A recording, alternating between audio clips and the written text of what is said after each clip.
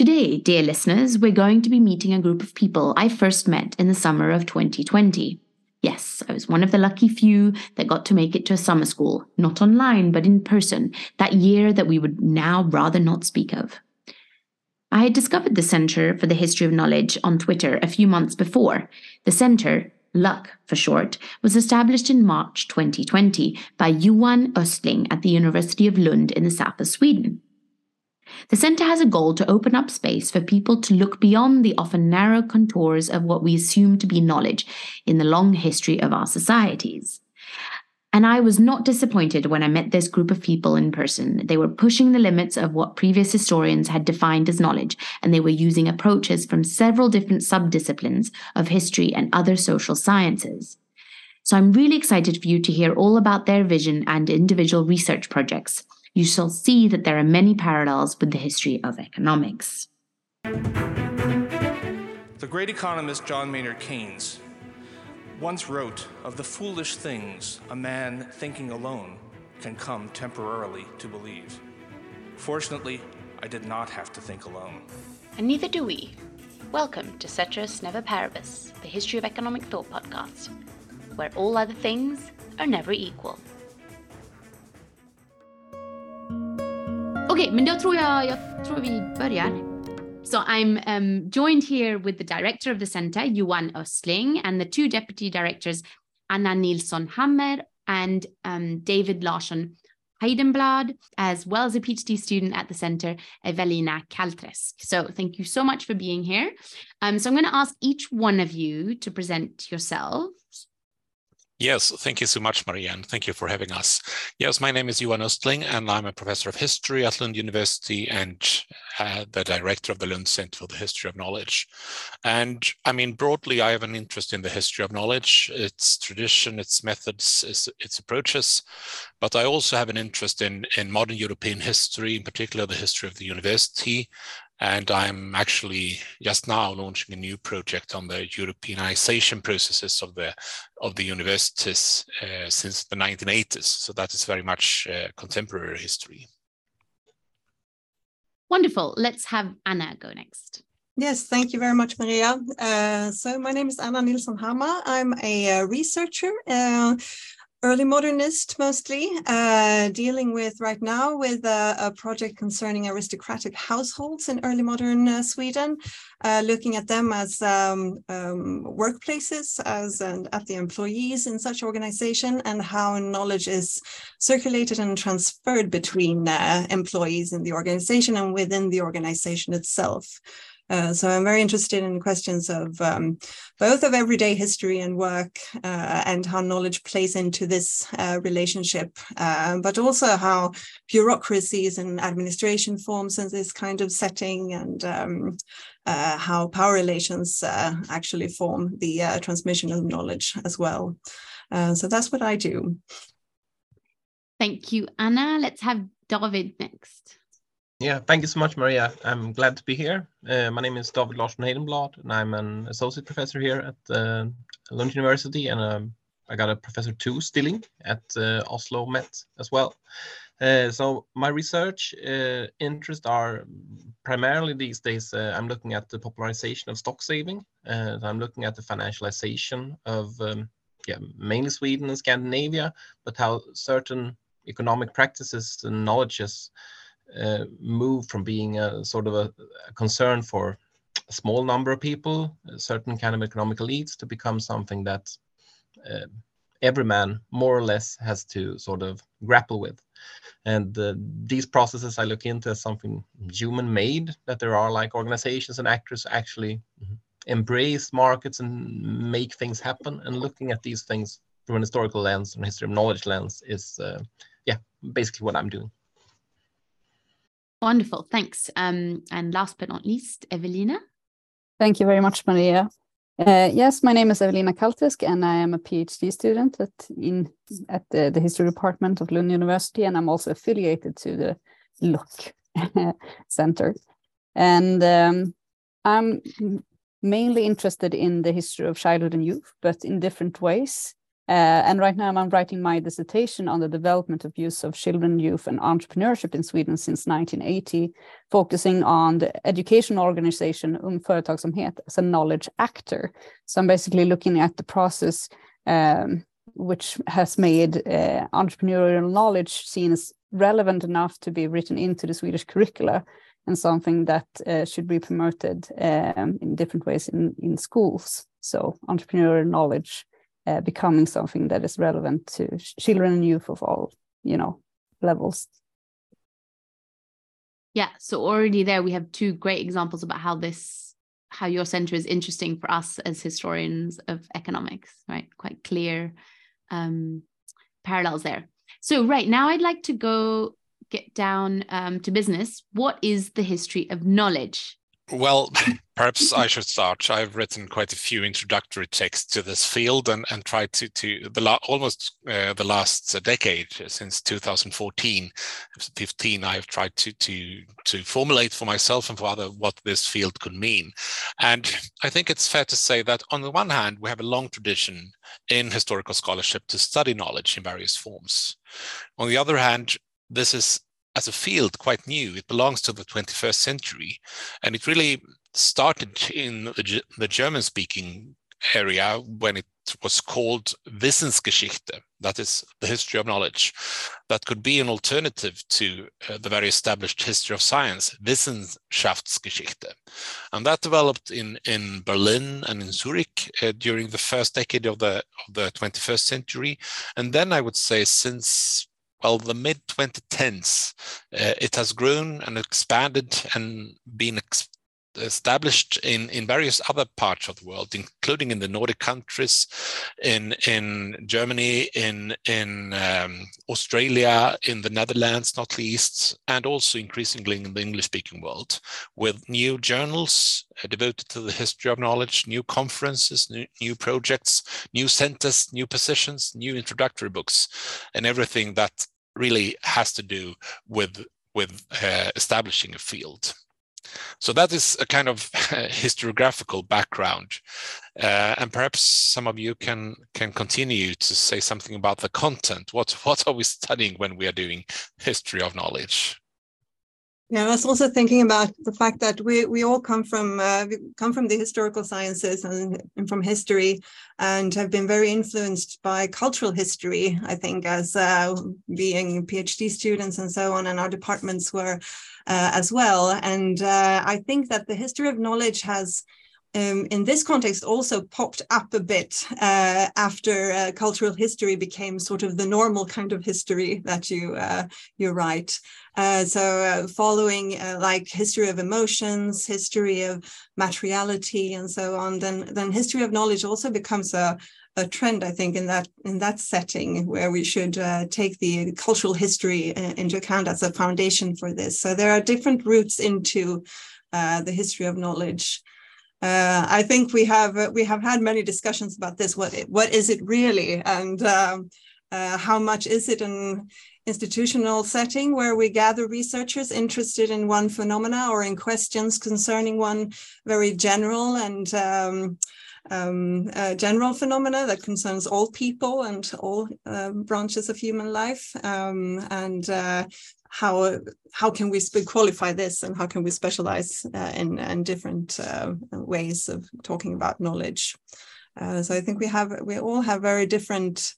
In a way, we all have different solutions to what the history of knowledge is, but we're all interested in this question of what knowledge does in society and in everyday life and to individuals, and how knowledge is used, how knowledge is used as a resource or as competitively, or what meaning it has in different contexts. So I think this perspective is something that we have in common. And that's why we can all speak across the boundaries of the chronological boundaries as well. We discuss 20th century historians can discuss with early modernists concerning phenomena, concerning knowledge, the knowledge phenomena, and how these the conditions have changed for the use and production and circulation of knowledge. The history of knowledge, I think, is like a perspective you put on various phenomenon in the past, where you look at knowledge as a social and historical phenomenon. Not that you try to find like the essence of what knowledge is and always will be, but sort of what people in certain circumstances have thought of as knowledge or used as knowledge. And in that sense, like, this perspective is a productive way to enter into various fields. But the bigger issue is, of course, then, okay, what does this all add up to? And we have a guest research program here at LUC, and we met yesterday, a week ago, speaking about the history of knowledge, and like these guest researchers, like very, very different things, different chronologies, different places. But when you make it together, then you can pose questions about how various forms of knowledge in certain societies relate to each other. Like if you do this history of science thing, then it's very easy to get focused on like the universities and certain kind of elites, or you can look at how knowledge produced at universities, how it circulates outside in society. But like there are a lot of other things in people's lives that they think of as knowledge or use as knowledge, who does not have these like direct relationship. For example, like personal finance, for example, where like what is studied in universities and the models people use, that's certainly not the only knowledge authority in that field. And there are other fields which are like not typically studied by intellectual historians or historians of science. And historians of knowledge think that like various forms of knowledge are interested in how they interrelate and how they sort of function together. And in that sense, through that lens, you can often see society or past societies in a new light. For me, the history of knowledge is, both a research field, but also a platform for research focusing on the study of knowledge in the past in different ways, and also taking this inspiration from different fields which have in different ways been concerned with the study of knowledge.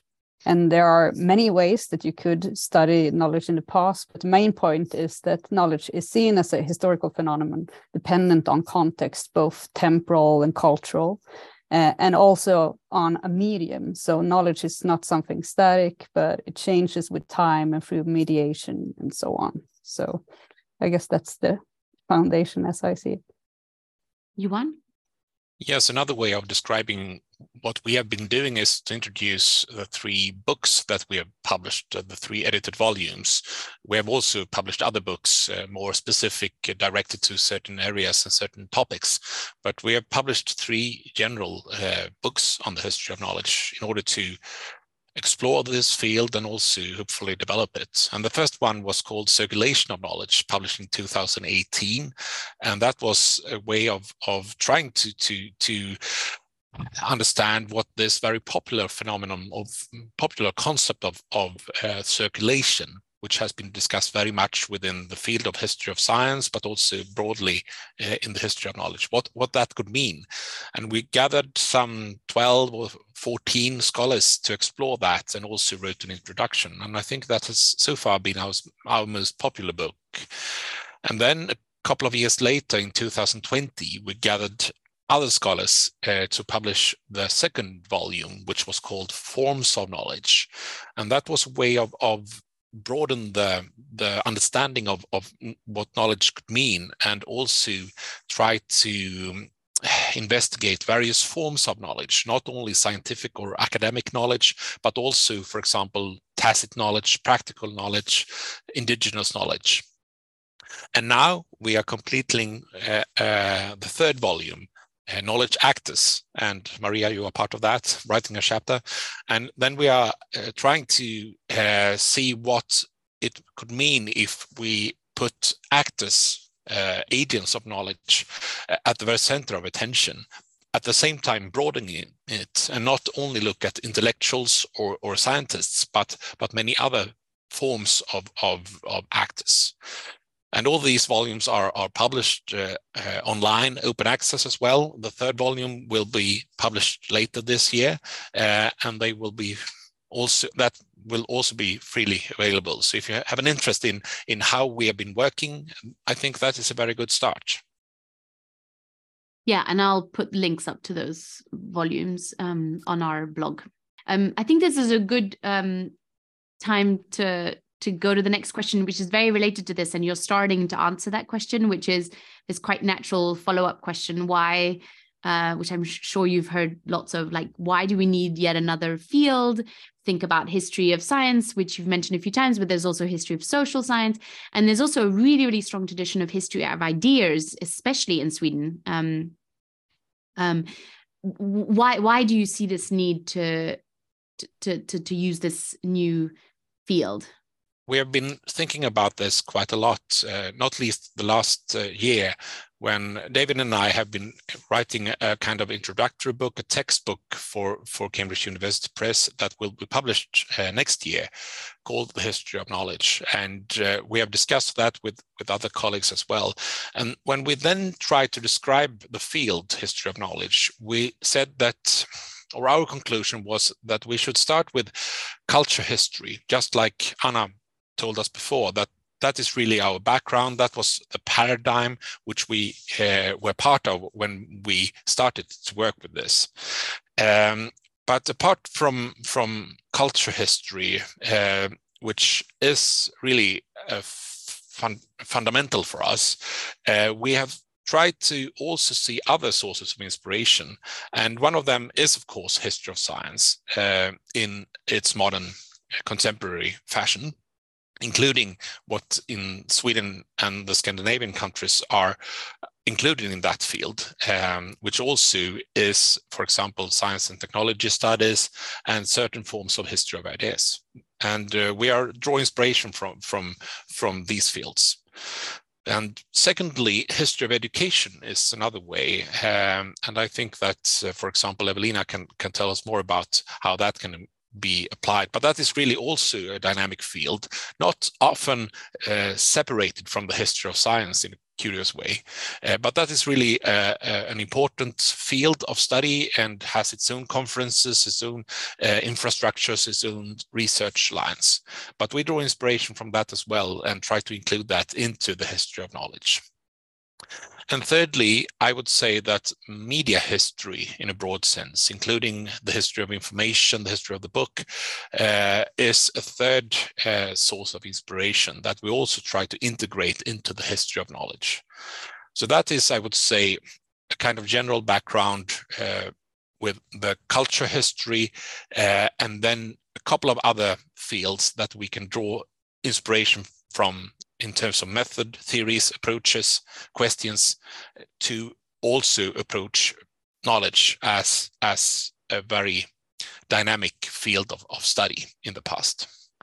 Yes, I totally agree with it's a very good description that Johan has given, that it's really a field where we have always thought of it as integrating different kind of traditions and enabling a discussion between different institutional settings. The history of ideas is an institutional setting in a different way than the history of knowledge is in Sweden. So we gather researchers from different fields to discuss a topic we have in common. And I think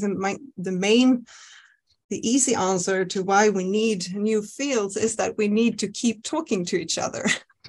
We need to continue a discussion, and we can't just stay in the boxes that were predefined by our predecessors. We have to evolve, even if it means that we take up questions that have been discussed before, and it always comes back to this: what is new? We already discussed this. Well, we didn't. So we need to discuss again, and from different perspectives and in different ways. And I'm sure there is something new to it, but not necessarily everything. But we need to keep discussing these questions. And there is obviously in time a need to discuss questions of knowledge for very different reasons. But it is a phenomenon that we can gather around for many reasons. And it is an interesting possibility that we have a field where we can discuss issues across periodical divides and actually focus on this question, the topic at hand.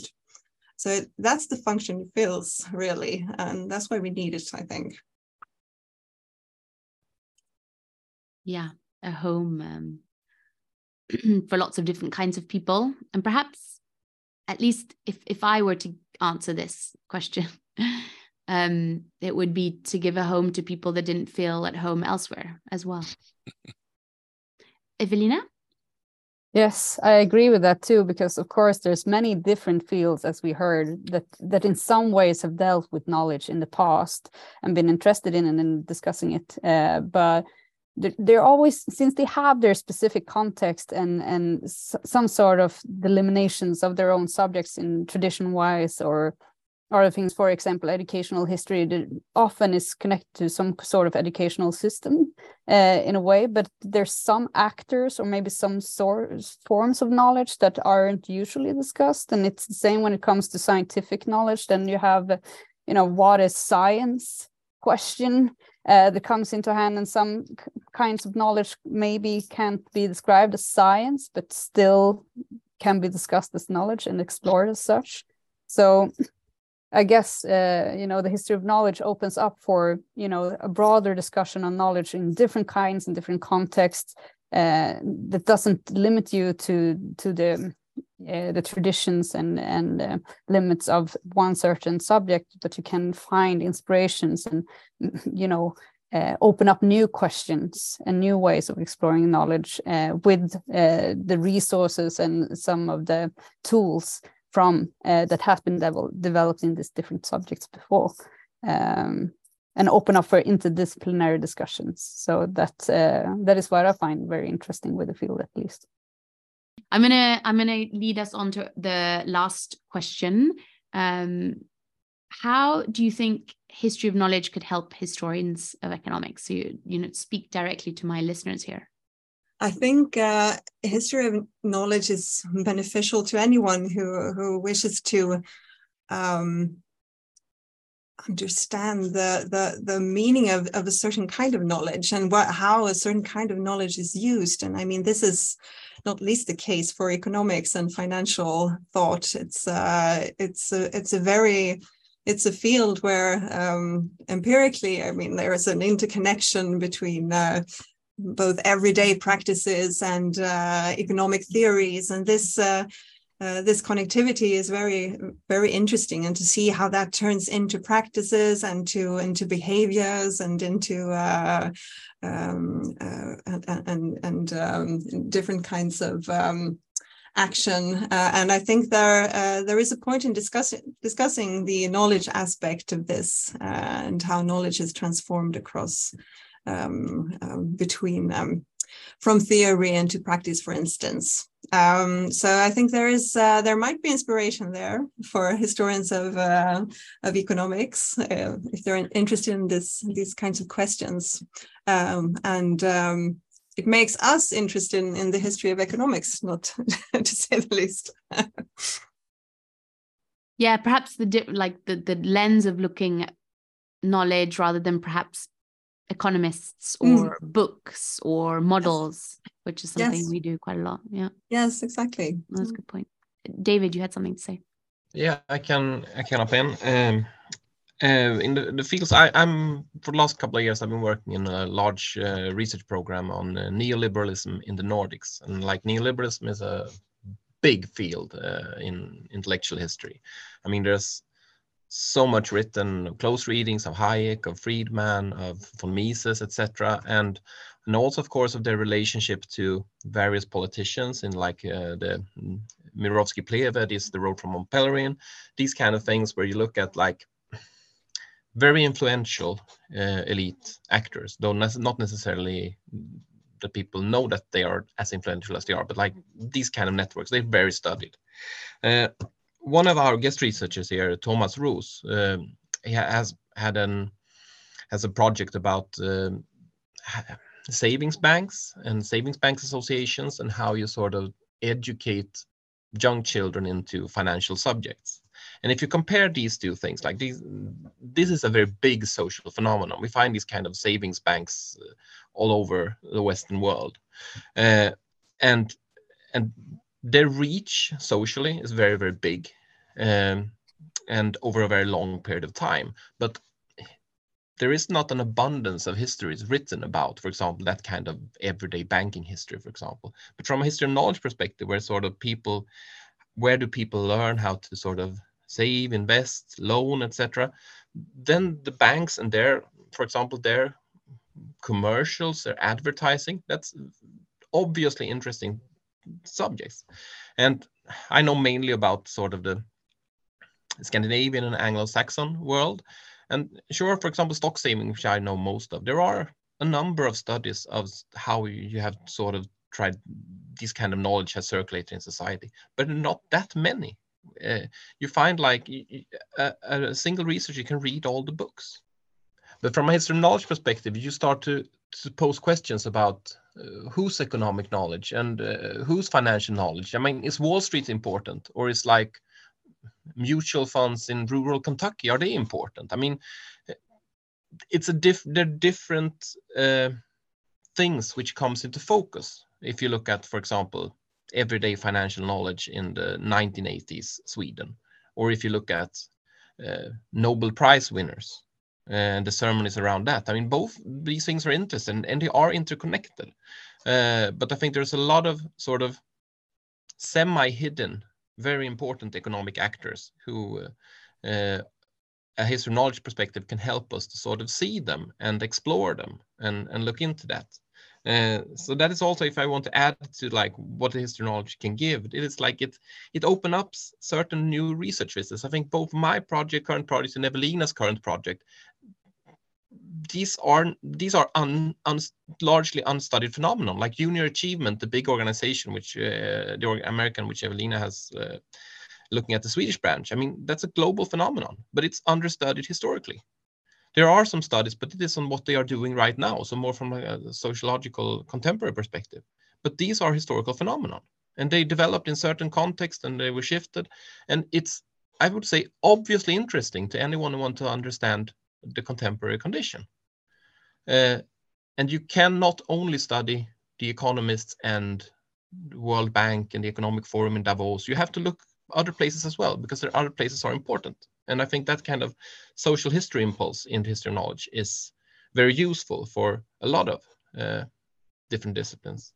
And also that I think you can also look at what role economists and the history of economic thought plays in society. So that you don't study only economists, but you can also study, for example, environmental knowledge or legal knowledge. There are very many different forms of knowledge which are important if you want to understand how economic knowledge function in a society. So in that sense, I think also the history knowledge has an integrated perspective where various branches of socially important and politically important knowledge you can see how they interact, because there's no society where there's just one pool of knowledge which dictates everything. It hasn't worked like that before, and it doesn't work like that now. Yeah, going back to your earlier point of the fact that it's lots of these different kinds of disciplines are being mixed into one discipline. Yeah, like we said, so the history of knowledge open up for meeting points between different disciplines, and I think my research subject is an example of that, since I have influence from different disciplines. And like I said earlier, my main research interest is in the history of childhood and youth, which might not come across as something that goes into the history of economics, but there is meeting points when we focus on knowledge. And I think also the history of knowledge focus on the broader scope and different actors that might not be the focus in other disciplines is interesting here as well. So Ung Företagsamhet is the Swedish version of Junior Achievement, which is a global organization which is working to teach children and youth about economics and entrepreneurship and enterprise, basically. And it was already founded in 1919 in the US, but it's spread at different paces in history, which is also very interesting, actually. And when it came to Sweden in 1980, it was only in a handful of countries, but today it's over 100 countries throughout the world who has different regional versions then of this organization. And in Sweden, the main program, which is also, I think, the main program in most countries, is when youth get to start a mini company that they get to run for a year. as part to get to know a bit about enterprise and how to run a business. And when it came to Sweden, it was actually quite controversial, because there were these big debates about the economic system in Sweden, whether they were going to have this wage earner funds, which would be collective capital savings in Sweden, which the Social Democrats were, motioning to get introduced, and they actually did. But then the Employers Association especially reacted very intensely to this, and went out in these huge demonstrations.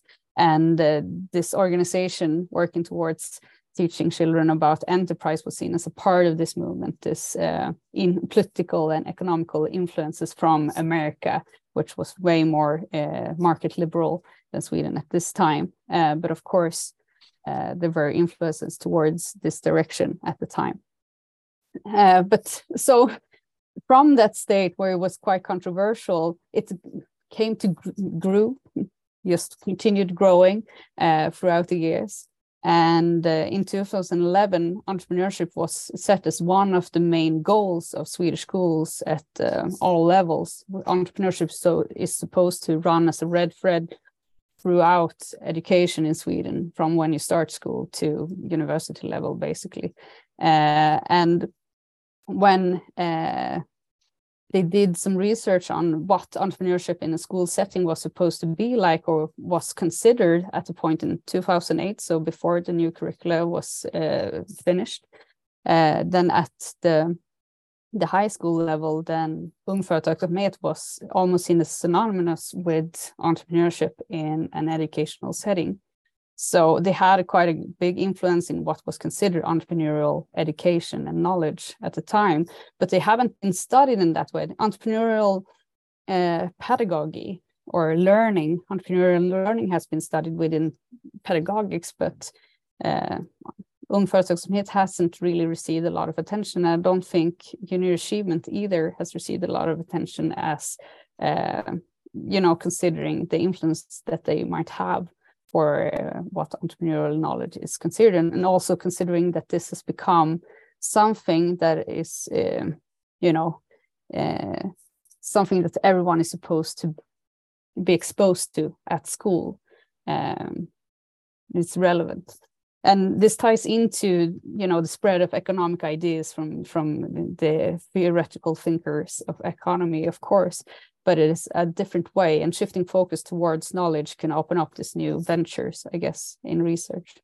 Okay, so in my current project, together with Svante Norhem, who's a historian here in Lund as well, we are studying aristocratic household and estate organizations, and much is concerning actually the subjects of these organizations, or the workers there, and how they interact with the count or with the owner, and a lot of this has to do, of course, with the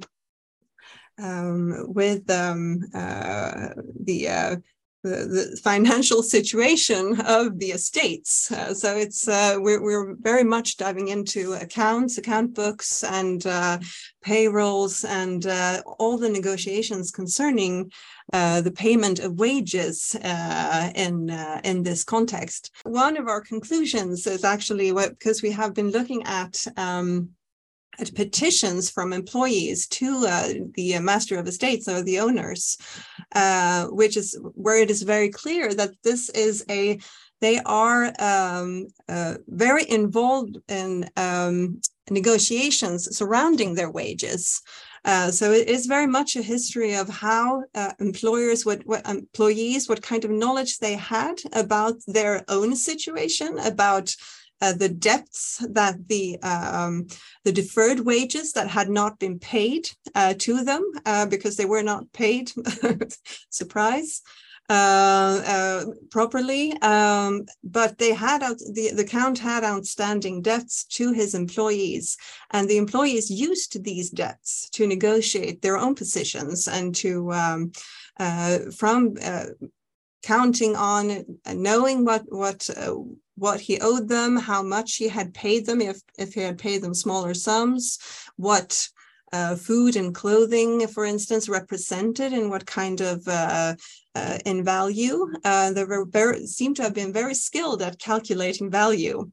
So it's very much a history of economic negotiations, and the employees actually seeing that the employees in these organizations had vast knowledge, both perhaps through reading or keeping of their own accounts, but also through rumors, talk going around in the organization, circulation of knowledge in place. But also knowledge across generations, which is quite surprising, actually, that there are, for instance, women negotiating the inheritance from their fathers or grandfathers who used to work for the count, and now they are negotiating with the count for advantages which are based on the fact that he didn't pay their grandfather the debts that he owed them. So this is very much a system of financial transactions that are not there, but should have been there, but that cause a circulation of knowledge in this everyday setting, where they are forced to interact in a very restricted system, in a way where they're quite powerless in a way, but they still have the knowledge of these transactions to use in negotiations. Yeah, also really fantastic example. David, did you want to add something? Yeah, maybe I could say something about the chapter I've written together with a colleague, Charlotte Nilsson, who is also in this Knowledge Actors volume, which Johan mentioned earlier. So there we are studying, it's a very contemporary phenomenon, but personal finance bloggers and one such, and podcasters.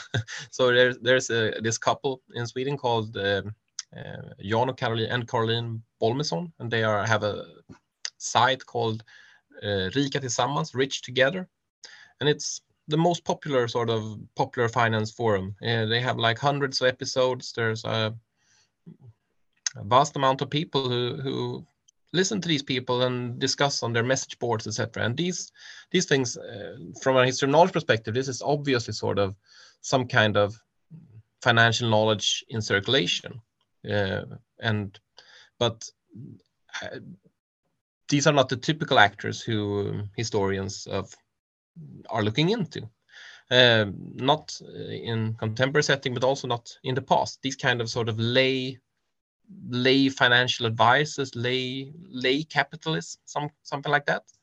And I mean, I know some studies of like sociologists like Daniel Friedman studied this freedom from work, where you study like there are these like pop financial gurus like Robert Kiyosaki, which Rich Dad Poor Dad, who is like a global success story, like I think millions of copies sold, it's everywhere, and it's a very, very US book, for example, definitely sort of adjusted to a US market, where capitalism function in a certain way. But these kind of popular finance books, they also circulate all over the world. So like Friedman, for example, he does like field work in Argentina in like, I think this is around 2007, 2008 or something like that. Where this book is a smashing success. But like Argentina, like if you just go some few years back, then they have these like national banking crisis where people cannot take out money from the banks. So it's like a very different system from the US system. And this how these kind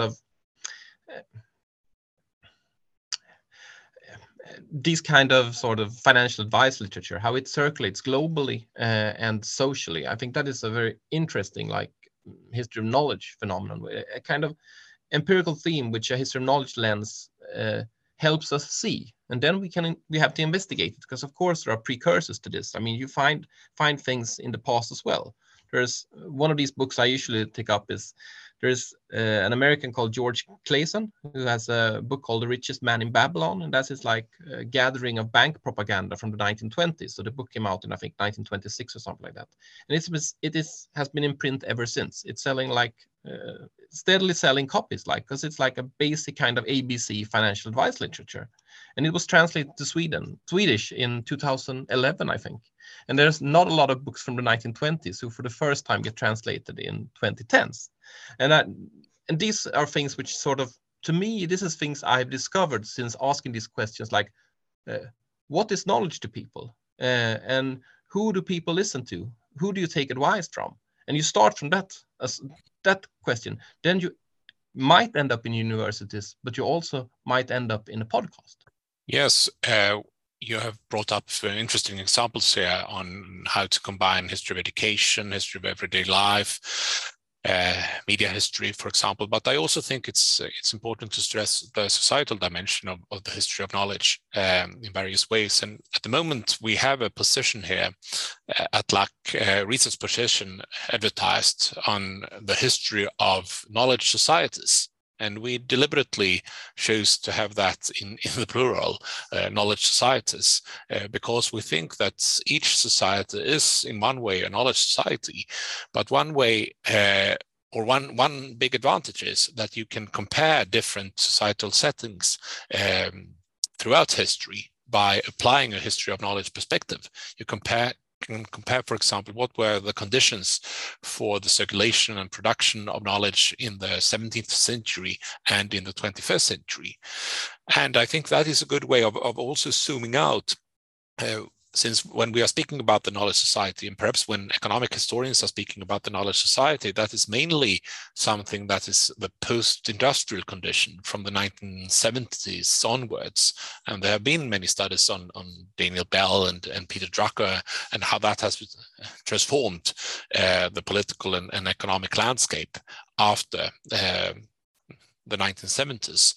And I think that is a very good way of studying things, but you can also use this knowledge societies as a concept to zoom out and think about what was typical for this period and what kind of similarities could we see if we compare with other periods in time. And that is a way that I think that historians of knowledge could help to broaden the discussion by bringing in this kind of plural knowledges in the plural and also societies in the plural.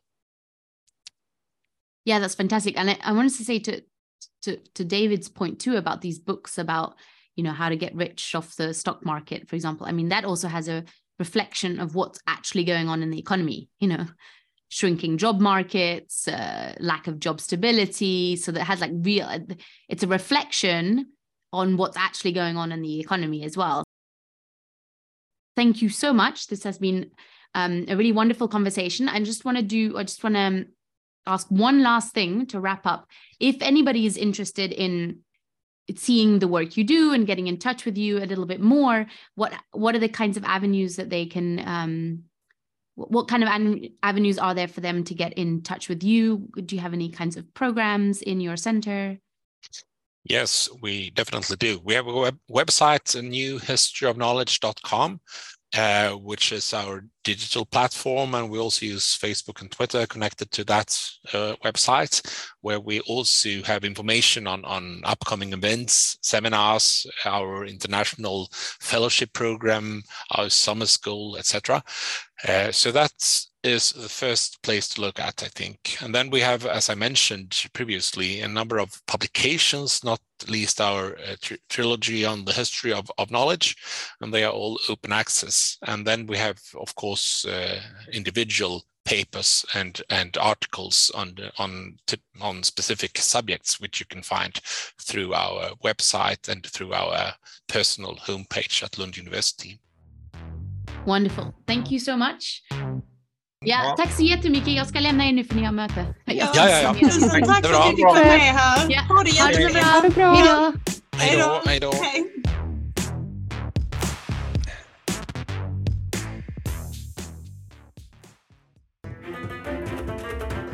Thank you for listening. We hope you enjoyed this episode enough to come back for more. The featured music is called Knowing Nothing by Mid-Air Machine, and our intro features Paul Krugman at his Nobel Prize banquet speech in 2008. Thank you to Nobel Media AB for giving us the permission to use the audio. Check out our website cetrusneverparibus.net for more information. Follow us on Twitter, cetrusnparibus, and listen to more episodes on iTunes or your favorite podcast app.